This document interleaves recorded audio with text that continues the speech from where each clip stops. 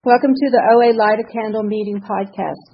Visit our website at oalaig.org, where you will find several speaker feeds with over 800 speaker files, forms for ordering CDs for these speakers, and a place to donate to keep this special service active. The opinions expressed on the Light a Candle podcast are those of individual OA members and do not represent OA as a whole. I would now like to introduce our speaker for tonight, Tony.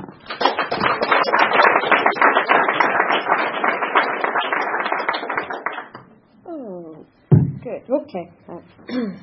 Great. Hi, I'm Tony, a compulsive overeater, restrictor. Hello. When I was asked to speak, I was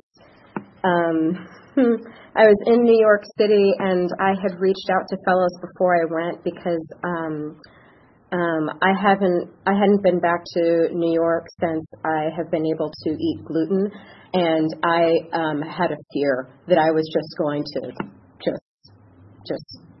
just fall into a bucket of gluten and not make it back on the plane. That's the way it was in my head. I was just like, who knows what is going to happen. And so when I was asked to speak, I was like, yeah, sure. How long's the share? Oh, I'm just going to say yes.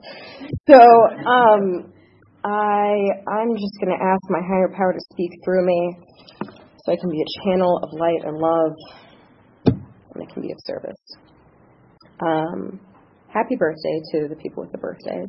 One of the things that I noticed when I first got into program that confused me a bit was, we have these chips for the newcomer for 30 days, for 60 days, for 90 days, for 1 year, and then after that it's like, and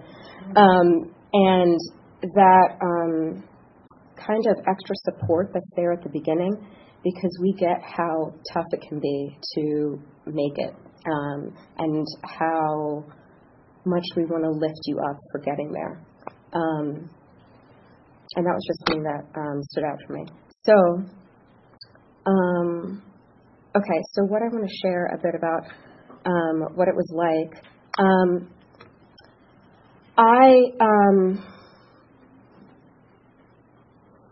I felt when I was growing up that I had a confusing dichotomy going on of being modeled this example through my mom in particular of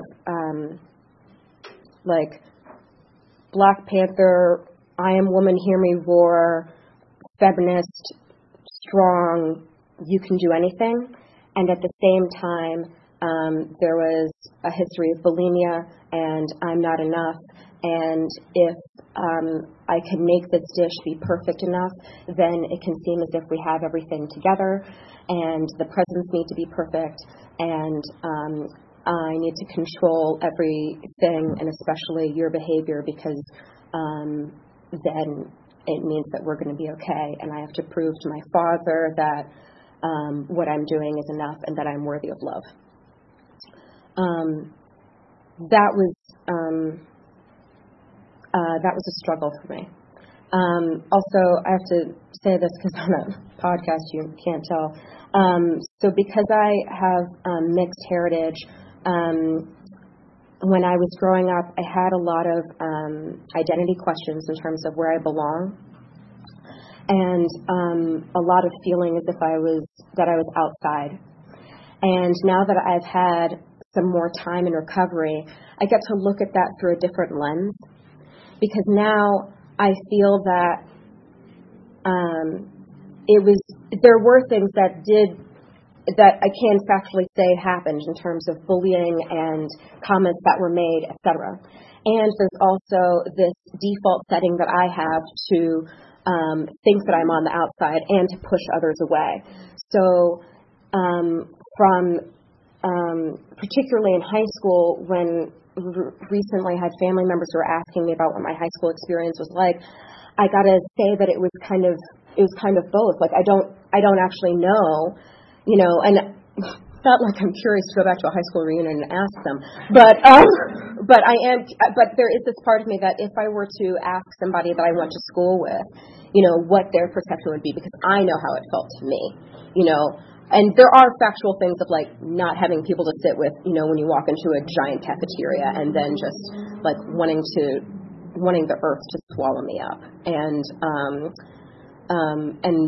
I was not black enough for the black kids because their definition of blackness was not one that I understood, and I didn't fit in with enough of the white kids because I was dorky and really into very nerdy things. I don't know if I can mention some of that outside stuff, but anyway. But yeah, so anyway. So I just felt so much that I didn't fit. And for me, I just internalized all of that anger and that frustration and that sadness. It just went in. And so I've said this before about how I don't know if other kids would do the like belly crawl to the refrigerator and open it up just to have the tiniest crack of light peer out, get an ice cream bonbon from the fridge, and then like crawl back. And then that was the game for like, I don't know how many hours. That's what I did. And I remember that from like a very young age.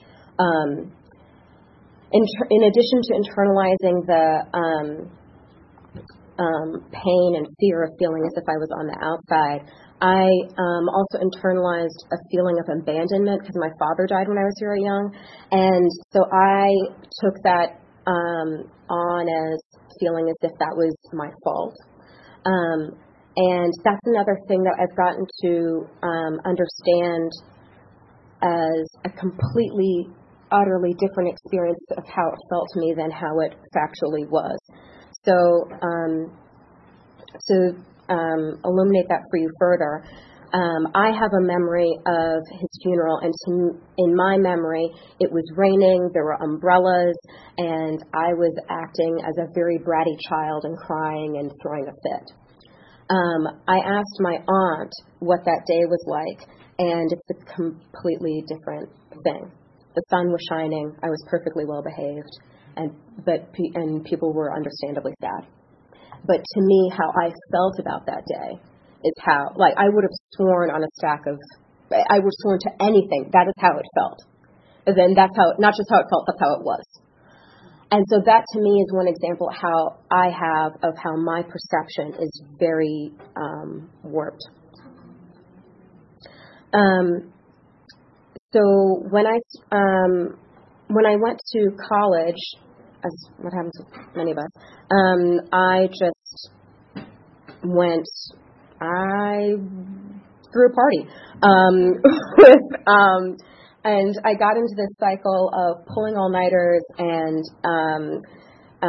having chocolate soy milk and kettle corn, and I would act as if that was a meal, and then this group of us, we would do these exercise videos, and we would do a challenge, like we would all do the exercise video, and we're like, oh yeah, we're so into it, binge.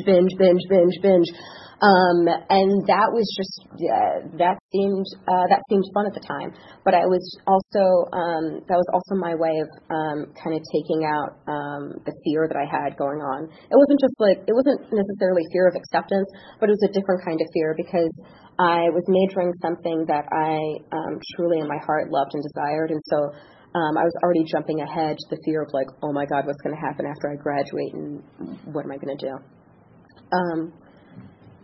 And then after I graduated, it got worse.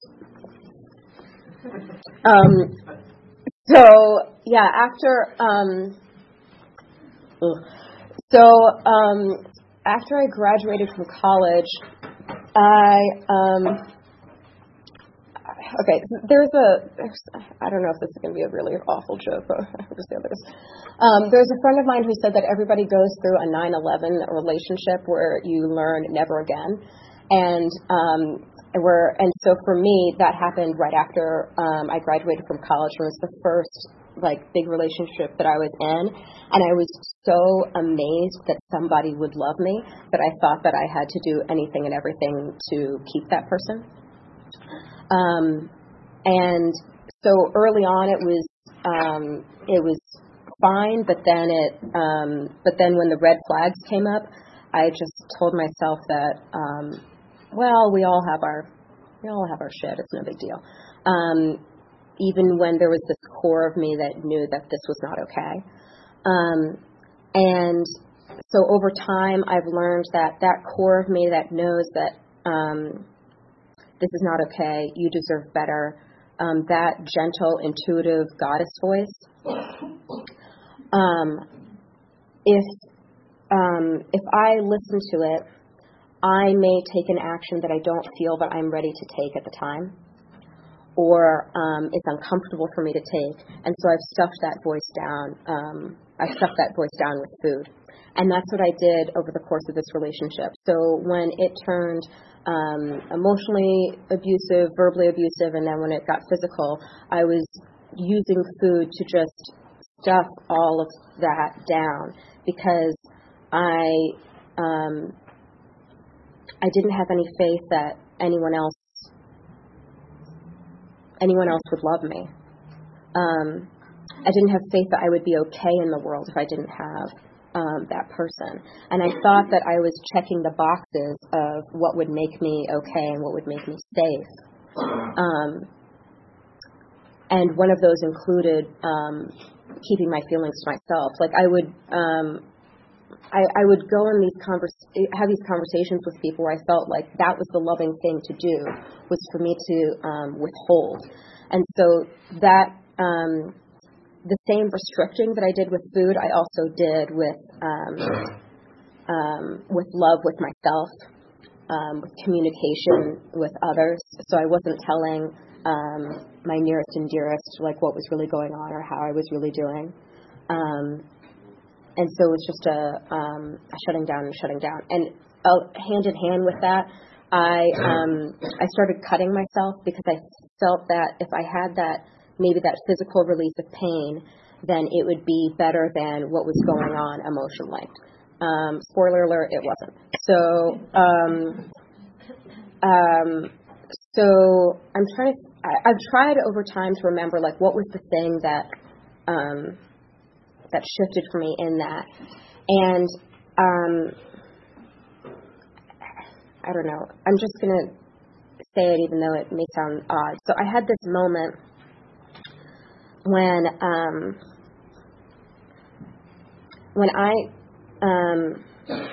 was in the bathroom of our apartment, and I was looking in the mirror, and I felt as if I was watching my life split into two versions. Like I watched another me, and that other me was like 5-10 years down the road, and was making a lunch for a kid, packing it up, putting the kid on the bus, then was coming back into a home, and was grabbing a bottle of vodka, went into the bathroom, and was drinking and was cutting myself. And that was what and like clear as day, that was what I saw this other Toni do. And I kind of like came back to myself, but like I don't want that. And so I left the relationship. I left Phoenix, Arizona. I now have very negative connotations about that desert place. I moved to New York, and over the course of while I was in that relationship and right after I graduated from college, when I went through this very depressed period of feeling lost. And when I say lost, it wasn't like I didn't know what I was doing or where I was going. It was that I felt just completely disconnected from myself. That's what I had lost. And that I didn't feel ready to honor what that inner voice was telling me. Over that period of time, I developed chronic migraines because my body was so out of sync with my heart and my soul. So the reaction was my body speaking to me very loudly, I'm in pain and you need to listen to me. Also, another spoiler alert, the body will win. Just this is what I have learned over time. Like, if I don't sit down, take a nap, whatever, the body will win. So I moved to New York to start doing what I had always wanted to do. And not long after I moved, the migraines drastically decreased because I was living more authentically. And while I was there, I thought the way that I was operating was that I was working 3 to 5 jobs at the same time, and eating when I could, but also bragging about how, oh, it's 2 o'clock, it's 2 p.m. and I haven't eaten. Like, that wasn't, no. And just all the while, the body noise was so loud about how if I didn't get this thing, it was because my body wasn't enough. And in terms of like preparing for an opportunity, it was never about connecting to the other person and the material. It was about how much weight can I lose before the thing. I have a scar on my knuckle from where a friend had given me this, I don't know what it was, like an artichoke, like essence, but it was essentially a diuretic, and that there were these glass ampules that you would break open and drink, and and then because in my head I was like, oh my God, I have to lose 20 pounds in the next 72 hours. She was like, here, have this thing, and I broke open the thing, and there was blood gushing anywhere, and of course I didn't care about the blood. I cared about, I need to have this thing so I can lose the weight before whatever. So I was so in that cycle, and I was working with a coach, and talking, and body stuff was coming up again and again and again. And so she had suggested that I check out an OA meeting. And around the same time that she said this, one of my besties had started going to OA, and like I said, I was in New York, so she would call me at like 7 a.m. her time because she was on her way to the Dawn Patrol Hill Street meeting. And when she was calling me that early, I thought she was on her way to the ER. I thought she must be sick. I thought, because also that was a cycle of something that had gone on for her. And so when she was calling me all bright and cheery, and I'm going to this meeting, and it's so wonderful, I thought she was definitely in a cult. But she sounded really happy about it. And so anyway, so when she was talking about OA, and then this coach was also talking about OA, I was like, oh, this is that's a coincidence. So I started going to meetings in New York where they don't clap. They don't clap for shit. And I really did not understand how there wasn't a leader, there wasn't like a therapist who was sitting at the front of the room and who was going to say, you're going to do this, you're going to lose this many pounds, you're going to have this many calories, you need to have a conversation with your mom, like blah, blah, blah, blah, blah. And I definitely didn't understand how I was supposed to speak after someone had just talked about going through chemo treatment. Why am I supposed to say something about how I can't stop eating ice cream after that? I definitely don't want to say anything. And how is me talking about the conversation that I can't have with my mom supposed to help me stop eating ice cream? Like, I didn't get it. But I just kept coming back because annoyingly people kept telling me to just keep coming back. So I did, and I got a sponsor who, miraculously and like not coincidentally I had so many things in common with. And one of the things that was the first kind of hurdle for me was about the third step, that I was a person, I've tried not having faith in the past. I've tried being an atheist, and it didn't work for me. There's something in me that believes in something bigger. When I look up at the stars, when I step out into the ocean, there are different things in this world that I definitely feel that I'm not alone. There's higher intelligence and a sense of grace that is at work in the world. But I had a really hard time believing that force would care about me eating ice cream when it has refugees to worry about, when it has a host of other issues.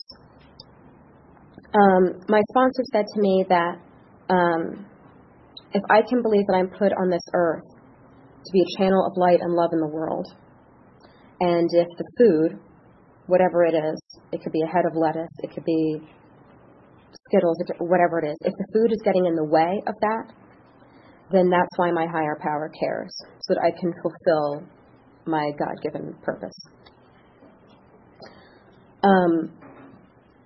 That opened things up for me dramatically.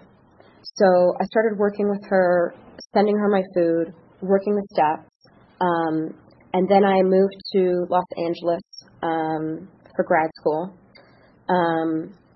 I continued working with her until things shifted for me and I got a new sponsor. And the experience of going through, when I had said that when I was in New York and I was in this cycle of like not feeding myself, working 3 to 5 jobs, I was not sleeping, whatever, to then go through the experience of grad school and having just any amount of recovery under my belt was night and day for me. Also because I was able to understand that I have to take care of myself first before I have anything to give, So I slept. I made meals for myself. I would, if I was doing batch cooking, or I would pack snacks or whatever. And then I was better able to not only be better of service to my work, I was better able to be of service to others and have things to offer in classes. And I had so much fear when I went into that grad school experience that I was going to basically repeat what happened in college. And that when I kept turning that over and showing up to meetings, I got to have a completely new God-driven time while I was there. That was huge for me. How much time do I have left? Oh, great. Okay. So let me talk about some of the miracles that have come my way, and also what I do now. So what I do now is I've made it through the steps. I make outreach calls and send text messages just because now I've started to build I've started to build a different muscle and a different habit for myself. And I try to give myself room that if for, all my life I've been isolating, shutting down, etc., it's not necessarily may not always feel automatic to do the opposite. That I've been in this new way of being for, I'm now 5 years and a little change. So I'm building a new skin, a new life for myself, right? So I have my squad, I have fellows, I have a sponsor, I reach out,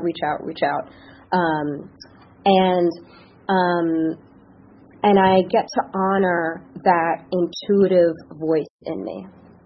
And I get to take pauses and listen. And I had an experience recently that I'm taking as a learning experience where when I have this like buzzy, liquid hot, have to do it now, it's not the loving, juicy goddess voice speaking.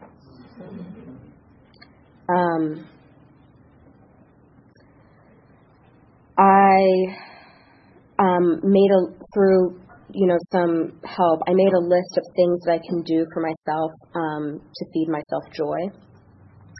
So whether those are going to a museum, having a dance party in my apartment, going to a movie, going to a comedy show, what else do I enjoy? Dancing, I already mentioned that, but like there are things that I now do to get out of whatever the rut is, and because I now understand that having fun is just as important to my self-care as my food plan. And the way that I want to operate now is that I understand that I was not put on this earth to suffer. because that's also a lot of the way that I kind of operate in the past. I was built and I was made to experience joy. I can better show up for myself and others when I am in the flow of joy.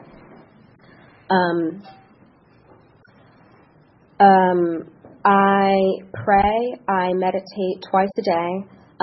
When I pray, I say a slightly extended version of the Serenity Prayer, which is, God, grant me the serenity to accept the things I cannot change, the courage to change the things I can, the wisdom to know the difference. Grant me patience for things that take time, tolerance for those with different struggles, and the strength to get up and try again, one day at a time.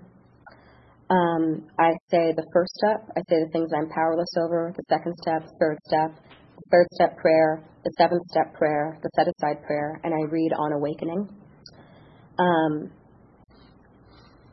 I walk my dog. I say hello to the sunshine. I may bookend my day with fellows, just whatever's the noise that's in my head, because frequently there is a merry-go-round of terrible that is just swirling. And I just I get to let it go. In terms of other miracles that have come my way, I have had, I'm trying to boil this down. I have had the most fabulous experiences with customer service reps since I've gotten more serenity, and I know for a fact the only thing that's changed is me. I mean, I am now just totally accepting that the person on the other end of that phone, even if I've waited an hour to talk to somebody from the IRS, whatever it is, that they are trying to help me, and how can we both do this together, and how can I come to it from a place of patience and love and even a bit of humor, like we can get through whatever. Thank you so much. Oh, goodness. I got to have an experience where I saw family recently, and I was telling my sponsor how one of the family members I was seeing, I wouldn't have put her in the category of like a safe person to say like how I'm truly feeling or what's like really going on for me. And I was very concerned about judgment, criticism, and also that she would feel how uncomfortable I was and that her feelings would be hurt and blah, blah, blah, blah, blah. And what ended up happening was we had a wonderful time together. And she told me that she loves me, she's proud of me, she thinks the work that I'm doing is very important, she's proud that we're family, and she just wants to know how she can better support me, and she hopes that we are in touch more often. A total 180 from the story that was in my head. When I listen to other fellows and when I hear people in meetings, I get to understand much more how the lie that's in my head is not, it's just a defense mechanism, that long ago thought that being outside the comfort zone was dangerous, right? That treated it as if that was a hot stove and we need to recoil from it. And for today, I know that the outside the comfort zone is where I thrive and where I do best. I do want to open up some time for questions, but I just want to wrap with saying that if anybody's new or struggling, not to be very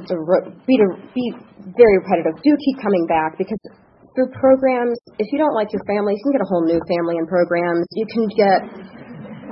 can meet people who can give you travel tips on meetings that you can go to across an ocean, or can go see movies with you, or can talk to you on a road trip, or just open up your life in ways that you never dreamed possible. And I'm so excited to see what else comes down the road. So with the time that we have left, are there any questions?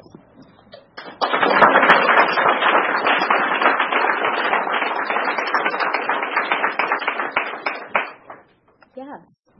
Tony. Hi. Thank you so much. You talked about the relationship with your higher power when you started out and your hesitation. Could you talk about how it's changed? Yes. Oh, right. Repeat the question. The question was about my higher power and how the relationship has changed from the beginning to how it is now.